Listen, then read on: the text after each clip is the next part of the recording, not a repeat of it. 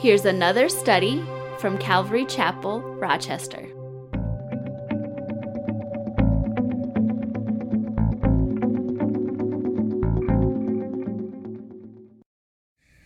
So Leviticus chapter 17, we're actually going to do both 17 and 18 this morning. And as I was preparing it, I don't always put titles on messages, but I did for this one. It's called One Place, and that's one place to worship the Lord, as we'll see as we go through it. One atonement, that'd be one atonement for sin. And then one authority, and that's one authority for life. And I'll explain that as we go through these chapters. But we're going to pick it up here in verse 1 of chapter 17. And if you want to follow along, that'd be great. And the Lord spoke to Moses, saying, "Speak to Aaron, to his sons, and to all the children of Israel, and say to them, This is the thing which the Lord has commanded, saying, Whatever man of the house of Israel who kills an ox or a lamb or a goat in the camp, or who kills it outside the camp and does not bring it to the door of the tabernacle of meeting to offer an offering to the Lord before the tabernacle of the Lord, the guilt of bloodshed shall be imputed to that man. He has shed blood, and that man shall be cut off from among his people, to the end that the children of Israel may bring their sacrifices, which they offer in the open field, that they may bring them to the Lord at the door of the tabernacle of meeting, to the priest, and offer them as peace offerings to the Lord. And the priest shall sprinkle the blood on the altar of the Lord at the door of the tabernacle of meeting, and burn the fat for a sweet aroma to the Lord. They shall no more offer their sacrifices to demons, after whom they have played the harlot. This shall be a statute forever for them throughout their generations. Also you shall say to them, Whatever man of the house of Israel or of the strangers who dwell among you, who offers a burnt offering or sacrifice, and does not bring it to the door of the tabernacle of meeting to offer it to the Lord, that man shall be cut off from among his people."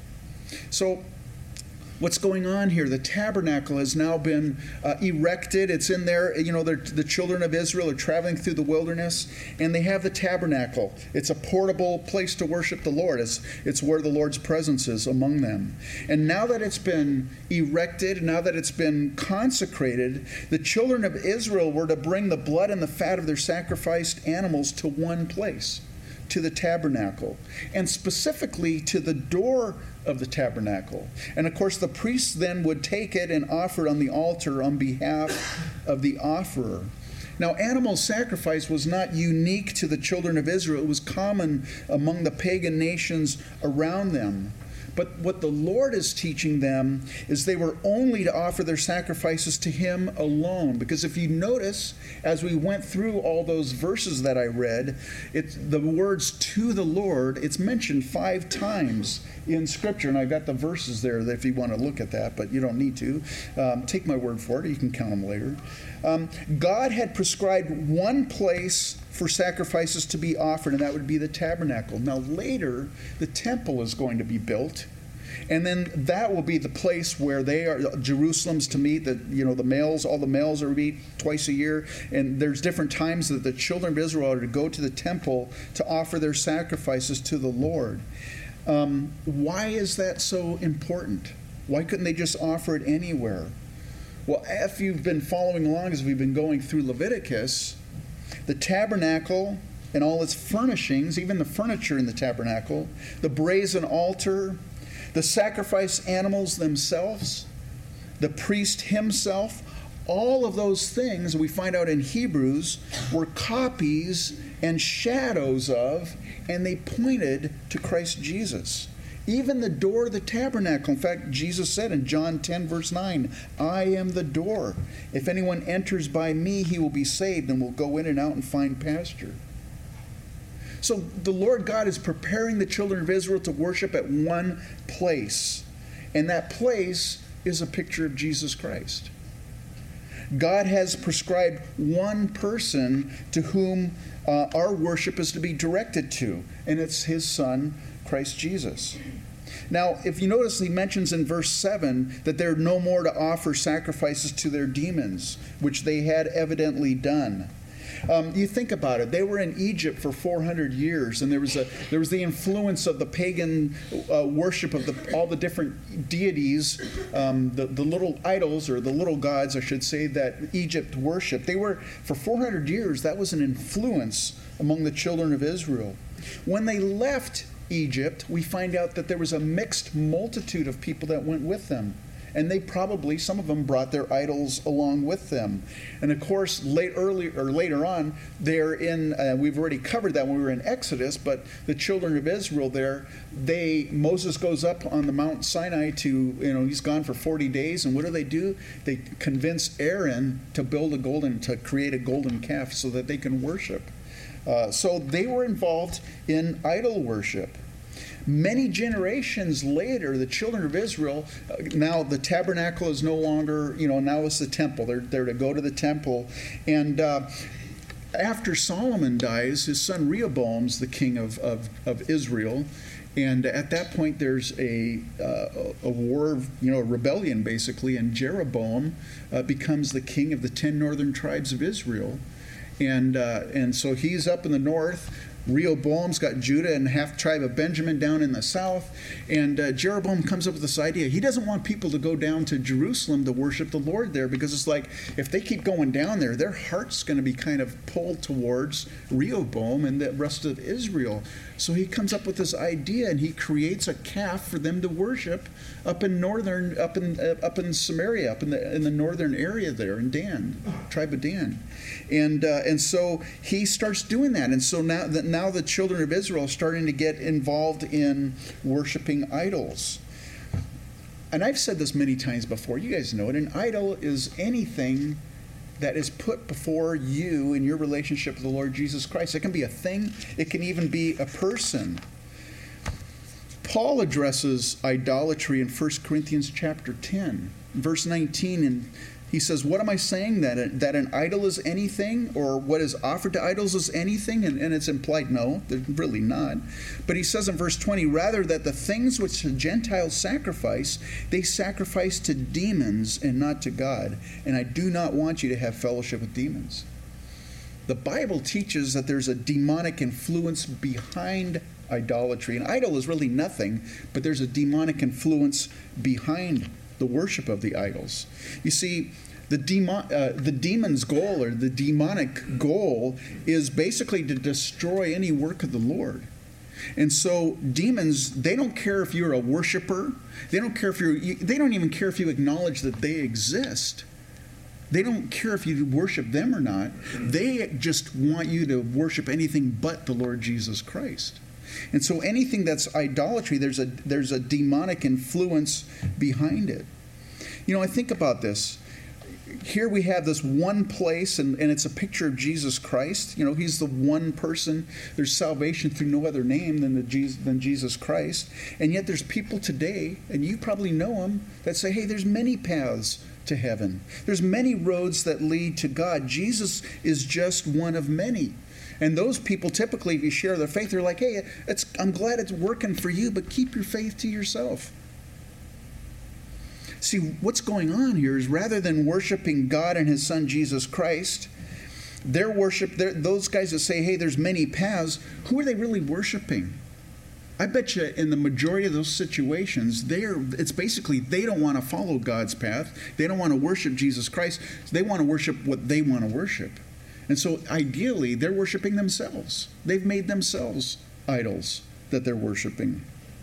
They want to worship as they see fit. Now, in Leviticus 17, as we see there, the tabernacle, it was a physical place. There's some religions today that place a lot of emphasis on where physically worship is to take place. But there's others that say, hey, I can worship God out on the golf course. I could worship God out in the forest.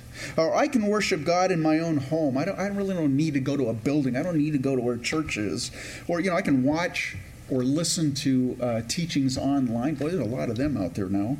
I can watch TV, or I can listen to some good podcasts or whatever it is. But there's a problem with that thinking and with that habit, because it does become a habit. You see, we still need to worship where Christ is. We still need to worship where the body of Christ is. Because you and I, we're all members of the body of Christ. You're just one part, just like I'm just one part of the body of Christ. And so we need to meet together where the body of Christ meets, wherever that is. The local body of Christ is where we should be meeting. You know, it's made up of different members. Just look around the room. We're very different. We have different gifts. We have different callings. We're to gather together to encourage each other. We're even here to be accountable to one another. And it's an opportunity for us to serve one another. And basically what it boils down to is it's a place to grow. Now, Tim is a rock hound. My wife's a rock hound. And they both have rock tumblers. And I've shared, maybe you might have heard this illustration before. But, you know, this church is just like a rock tumbler.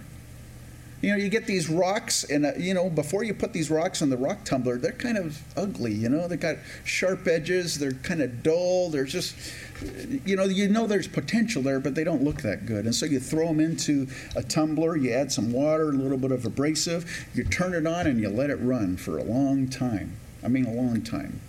Depending on the size of your tumbler, it could be weeks, could be months, Tim, by the way, has got these tumblers, these ones that he does it like in a couple days or a week or something like that. But those are big guys that he's got. But, the church is like a rock tumbler. Because, think about it. You come to church and go, man, that person rubs me the wrong way. Man, they're very abrasive. And yeah, that's true. They probably are. You probably are as well. But when you mix those rocks with the water of the Word and submission to the work of the Holy Spirit, and you allow time and you start just interacting with one another, the result of that is beautiful polished stones. What happens a lot of times is people go, I don't like this rock tumbler.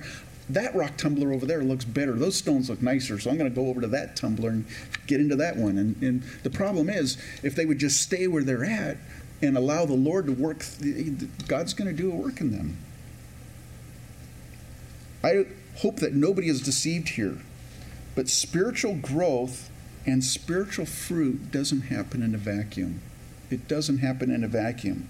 It happens when you're interacting with the body of Christ.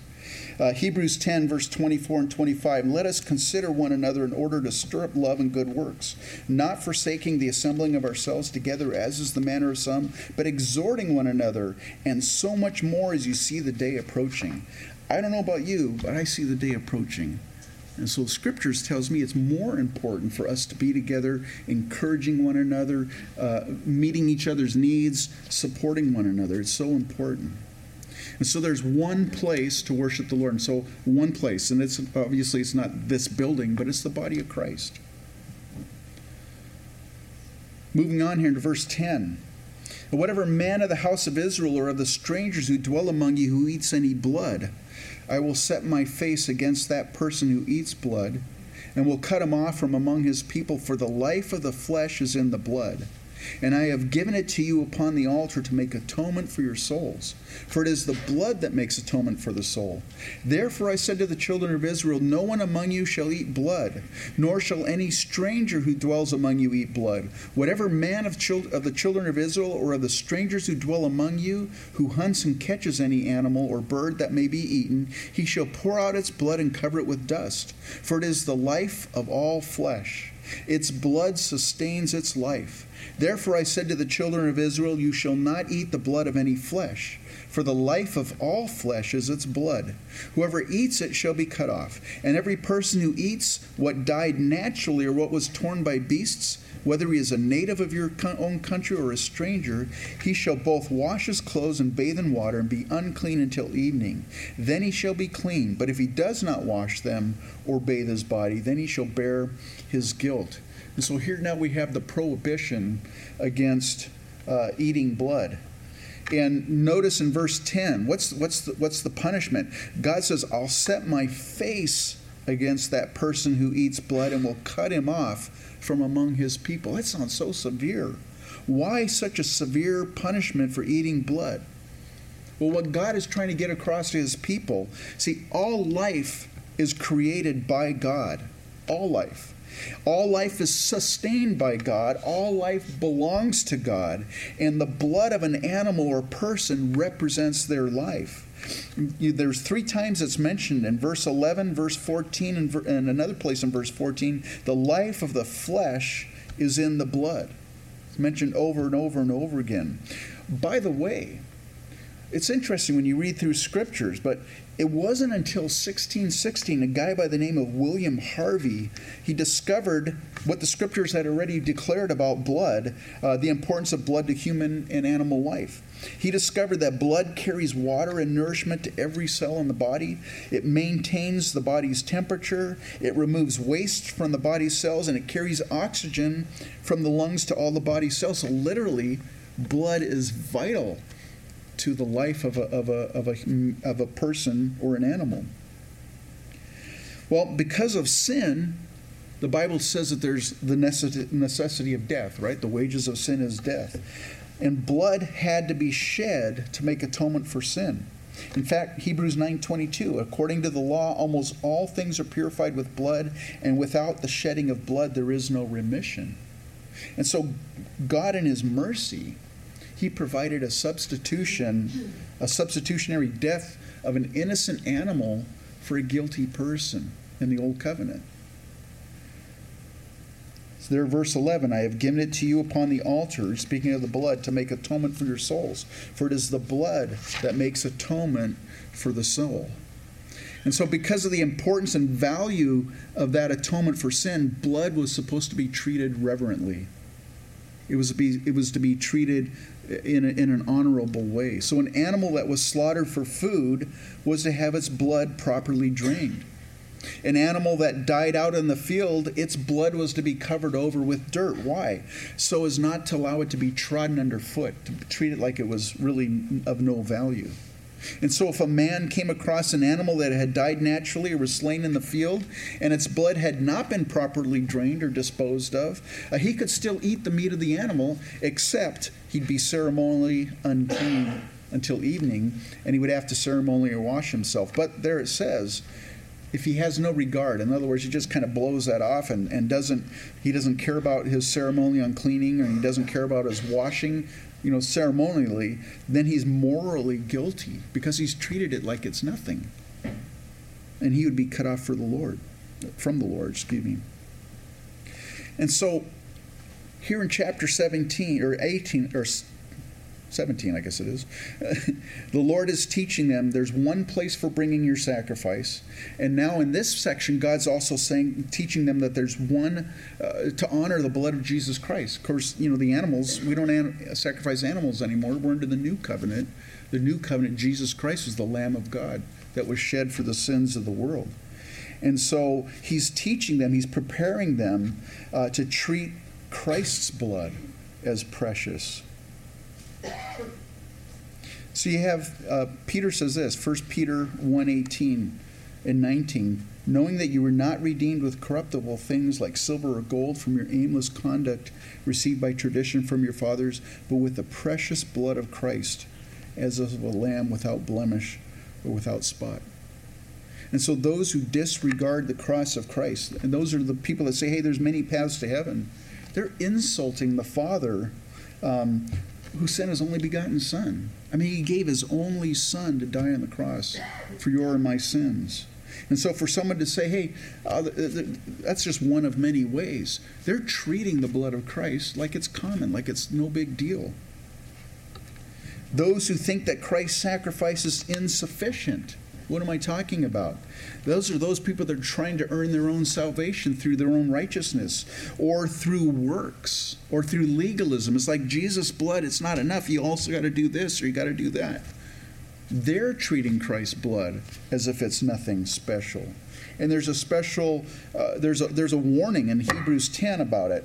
Verse 29 says, of how much worse punishment do you suppose will be thought worthy who was, let me read it over again. Of how much worse punishment do you suppose will he be thought worthy who has trampled the Son of God underfoot, counted the blood of the covenant by which he was sanctified a common thing, and insulted the Spirit of grace?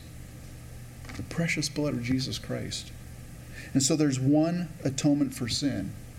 and it's the blood of Christ. We're going to move into chapter 18 now. Verse 1, Then the Lord spoke to Moses, saying, Speak to the children of Israel, and say to them, I am the Lord your God. According to the doings of the land of Egypt where you dwelt, you shall not do. And according to the doings of the land of Canaan where I am bringing you, you shall not do. Nor shall you walk in their ordinances. You shall observe my judgments and keep my ordinances to walk in them. I am the Lord your God. You shall therefore keep my statutes and my judgments, which if a man does, he shall live by them. I am the Lord. He says, don't do according to the way of the land of Egypt where you dwelt. Don't do those things. Now, Egyptian culture, it was very advanced technologically for its day. And of all the nations, they were probably one of the most advanced of the cultures. And yet, they were a very immoral culture. And so the Lord God's saying, don't do the things that you saw or experienced from your time in Egypt. And then he says, and according to the doings of the land of Canaan, where I am bringing you. So they came from Egypt. They're going into Canaan. Don't do what you're going to see them do all around you. Don't walk in their ordinances. See, while Egyptian culture was perhaps the most advanced technologically, and yet immoral, the Canaanite culture, without rival, was the most base immorally of the nations of their day. God says, don't do according to their doings, which is their deeds or their actions, or their activities, nor walk in their ordinances. Their ordinances. What's an ordinance? It's a statute. It's a rule or a law. Don't do according to how they view how life should be lived. Don't do according to their rules for living. Do not submit to the authority of the Canaanite culture. That's God's word to us too. Don't submit to the culture around you. We have one authority. One authority. And who's that? It's the Lord Jesus Christ. In fact, he says that. In chapter 18, he says, I am the Lord your God. That's 3 times in chapter 18. When we get to chapter 19, it occurs 7 times in chapter 19. And throughout the whole Old Testament, it occurs 42 times. I am the Lord your God. In other words, God's saying, I am your authority for life. He says, you shall observe my judgments and keep my ordinances to walk in them. I am the Lord your God. You shall therefore keep my statutes and my judgments, which if a man does, he shall live by them. See, God's statutes and God's ordinances regarding, and we're going to be talking about sexual conduct here in chapter 18, his ordinances, his plan is for our good. God's not a killjoy. When I was growing up, I thought, everybody else is having all the fun, but that's not true. It's not true. Following God, having God's authority in your life, it's for our good. Not submitting to God's authority in our lives causes physical harm. Go to the next slide if you would. I'm not going to read through all the statistics, but this STD, sexually transmitted disease, they are on the rise in our nation. And you can see some of I got that from the Center for Disease Control, and then some other statistics having to deal with HIV.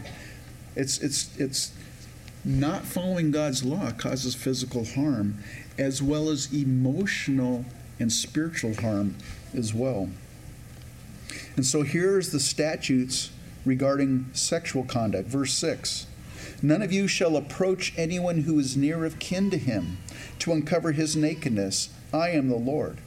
The nakedness of your father or the nakedness of your mother you shall not uncover. She is your mother. You shall not uncover her nakedness. The nakedness of your father's wife you shall not uncover. It is your father's nakedness. The nakedness of your sister, the daughter of your father, or the daughter of your mother, whether born at home or elsewhere, their nakedness you shall not uncover. Verse 10, the nakedness of your son's daughter or your daughter's daughter, their nakedness you shall not uncover, for theirs is your own nakedness. The nakedness of your father's wife's daughter, begotten by your father, she is your sister, you shall not uncover her nakedness. You shall not uncover the nakedness of your father's sister, she is your near kin to your father. You shall not uncover the nakedness of your mother's sister, for she is near kin to your mother.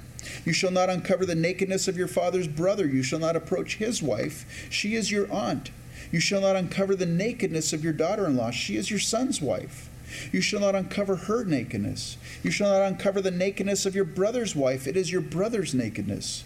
You shall not uncover the nakedness of a woman and her daughter, nor shall you take her son's daughter or her daughter's daughter to uncover her nakedness. They are near of kin to her. It is wickedness.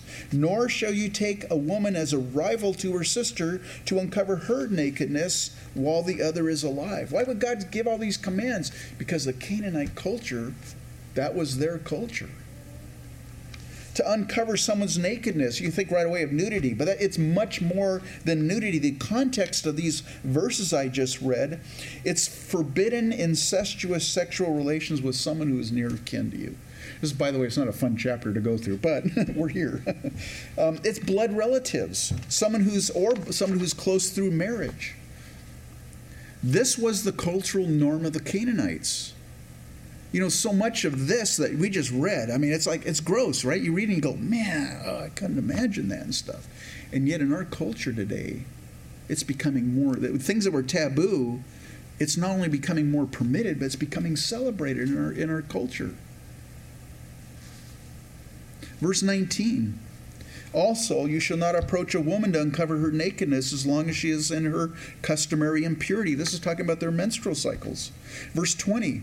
Moreover, you shall not lie carnally with your neighbor's wife to defile yourself with her.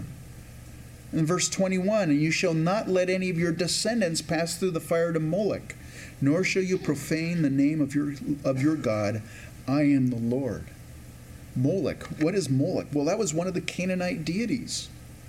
What the worship of Moloch, basically they had this bronze, this metal idol, and it was heated up. It was superheated to the point where the actual casting was glowing hot. And then they would take a child, a baby. They would be banging their drums and having this, the chants or whatever they were doing. And they would lay this baby in the arms of this molten metal idol. And it would literally kill the baby. And they would beat the drums to drown out the screams of this little child. That's what the Bible talks about when it talks about passing through the fire. It's talking about that. Don't pass your children through the fire. What it was the worship of convenience. It's interesting. We have all the sexual immorality that we're reading about, and then in here he says, and don't worship Molech. Why? Well, because any unwanted pregnancies from all this activity, it was convenient. It's an unwanted pregnancy. Just destroy the baby. Abortion is, I don't see much difference between what takes place today with abortion. Verse 22, you shall not lie with a male as with a woman. It's an abomination. Speaking about homosexuality. There's a lot of people today that say that's archaic. That commandment is no longer applicable. That was the Old Testament. After all, you think about it, and we're going to be talking about that later on in Leviticus. No one's going to go to hell for eating shellfish. Right? That was one of the forbidden things in Leviticus. You weren't to eat shellfish. No one's going to go to hell for eating shellfish.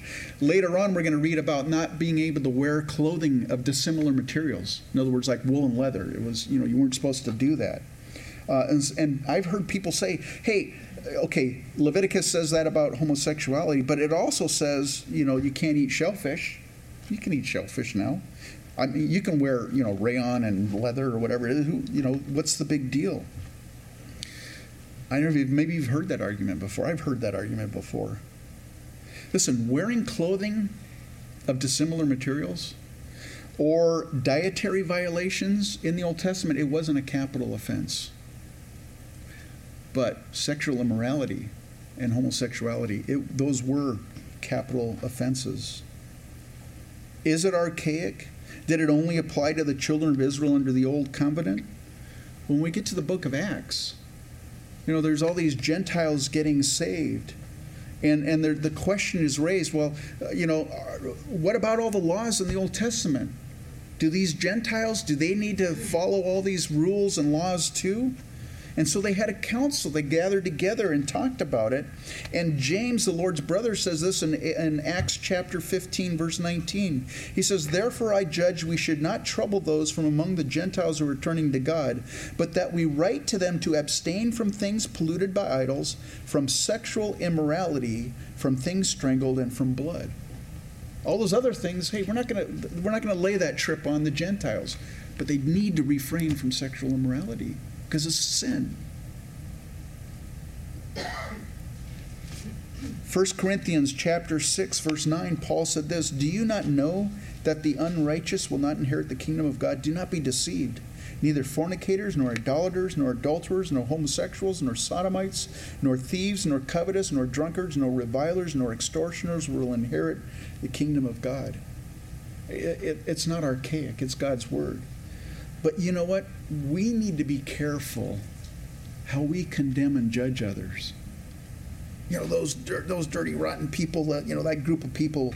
Look, the scriptures, it condemns them. But look what it also condemns. Thieves. Have you ever taken something that doesn't belong to you? Have you ever, fudged your time card a little bit? Or maybe like, I didn't really report that on my taxes this year. That's stealing. That's being a thief. Covetousness. Man, I really want what that person has. I deserve what they have. It really bugs me that they get that. Or I really want this thing, we're just, whatever it is, a new car or whatever. We can covet too. Or maybe, I drink once in a while, and every once in a while I drink a little too much, a little tipsy and stuff. Man, these things are condemned too.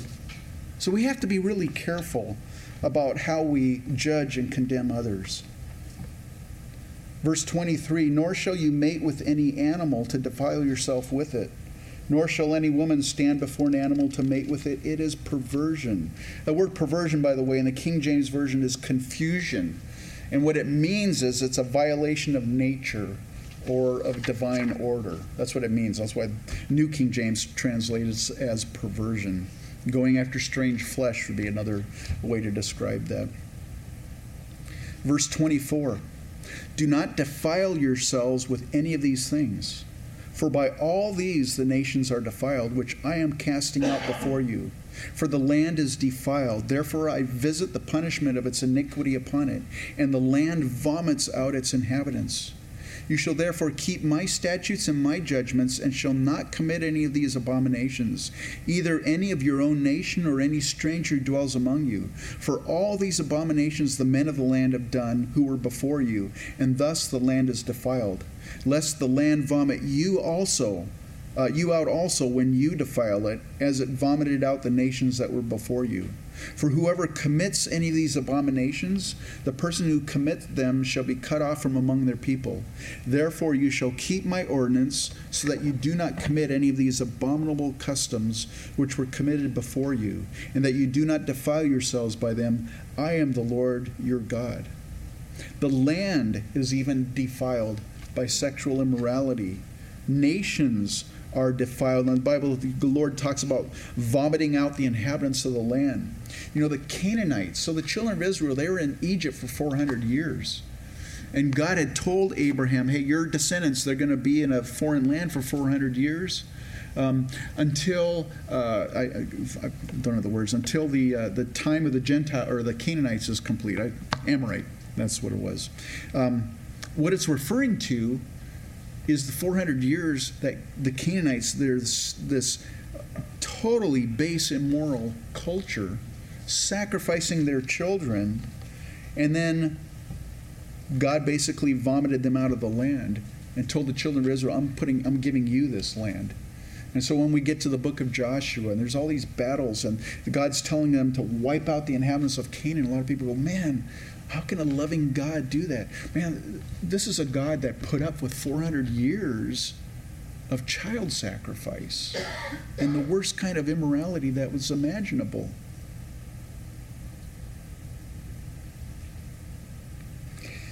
I was just reading this week an article. There's a professor at a university down in Austin, Texas, and he wrote a paper defending sexual relationships between adult men and young boys. And he was actually saying it was good for the boys and stuff. He was writing this article. And we go, man, it just, my stomach turns when I read that. But you know, before the Roman Empire collapsed, many of the emperors, many of the Caesars, they had young males for immoral purposes that they kept around them. I do believe the Lord's coming back soon. But I think should the Lord tarry, we're going to start seeing more and more things that were never acceptable socially before, but it's going to become more and more mainstream in our culture. Just this week, you may have heard about it, but the Methodist denomination, they're anticipating a church split over the issue of homosexuality in the church. They had an interview with one of the pastors of one of the Methodist churches here in town. I don't know if you saw it or not, but this lady who's the pastor of this church, they were asking her about that split, and she goes, basically, I'm kind of paraphrasing, but she said, I'm more concerned about all the wars that are going on and the destruction of creation than this stuff. And what's interesting, my wife turned to me and she said, she's so concerned about the destruction of creation. Of course, she's talking about climate change. I mean, that's we understand what she is saying. But like my wife is saying, in reality, this sexual immorality, that's destroying God's creation too. And that's so true. One of the comments that this lady made, she says, I want people to know that they're safe here. She's talking about our church, that they're safe. And you have to say, well, safe from what?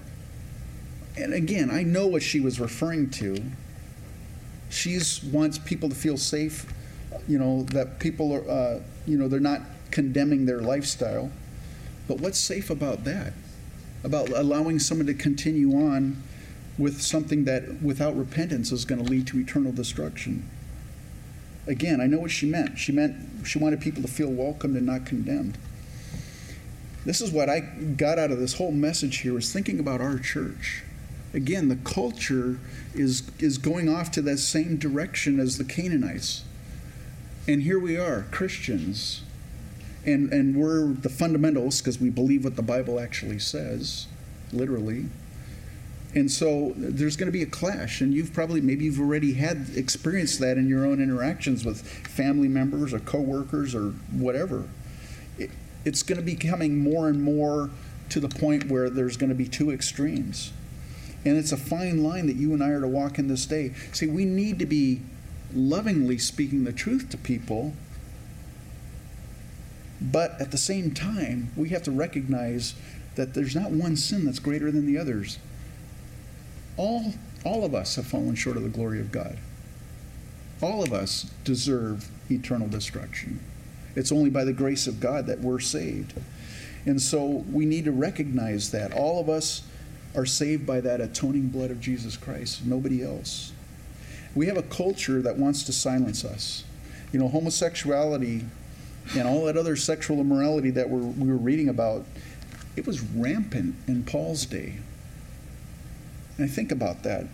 It's not a new phenomenon. You might say, things are sure gotten bad now. I can't believe what's going on. And I read articles and I go, man, here we go. It's happening. But think about this. Homosexuality, I'm just picking on the one thing, but homosexuality was rampant in Paul's day, and yet the church was growing.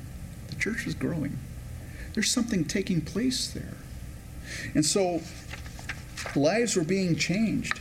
I want to read this 1 Corinthians. I read it to you earlier, 1 Corinthians 6, verses 9 through 11. Do you not know that the unrighteous will not inherit the kingdom of God? Do not be deceived, neither fornicators, nor idolaters, nor adulterers, nor homosexuals, nor sodomites, nor thieves, nor covetous, nor drunkards, nor revilers, nor extortioners will inherit the kingdom of God. There we go. Verse 11. And Paul says this, and such were some of you.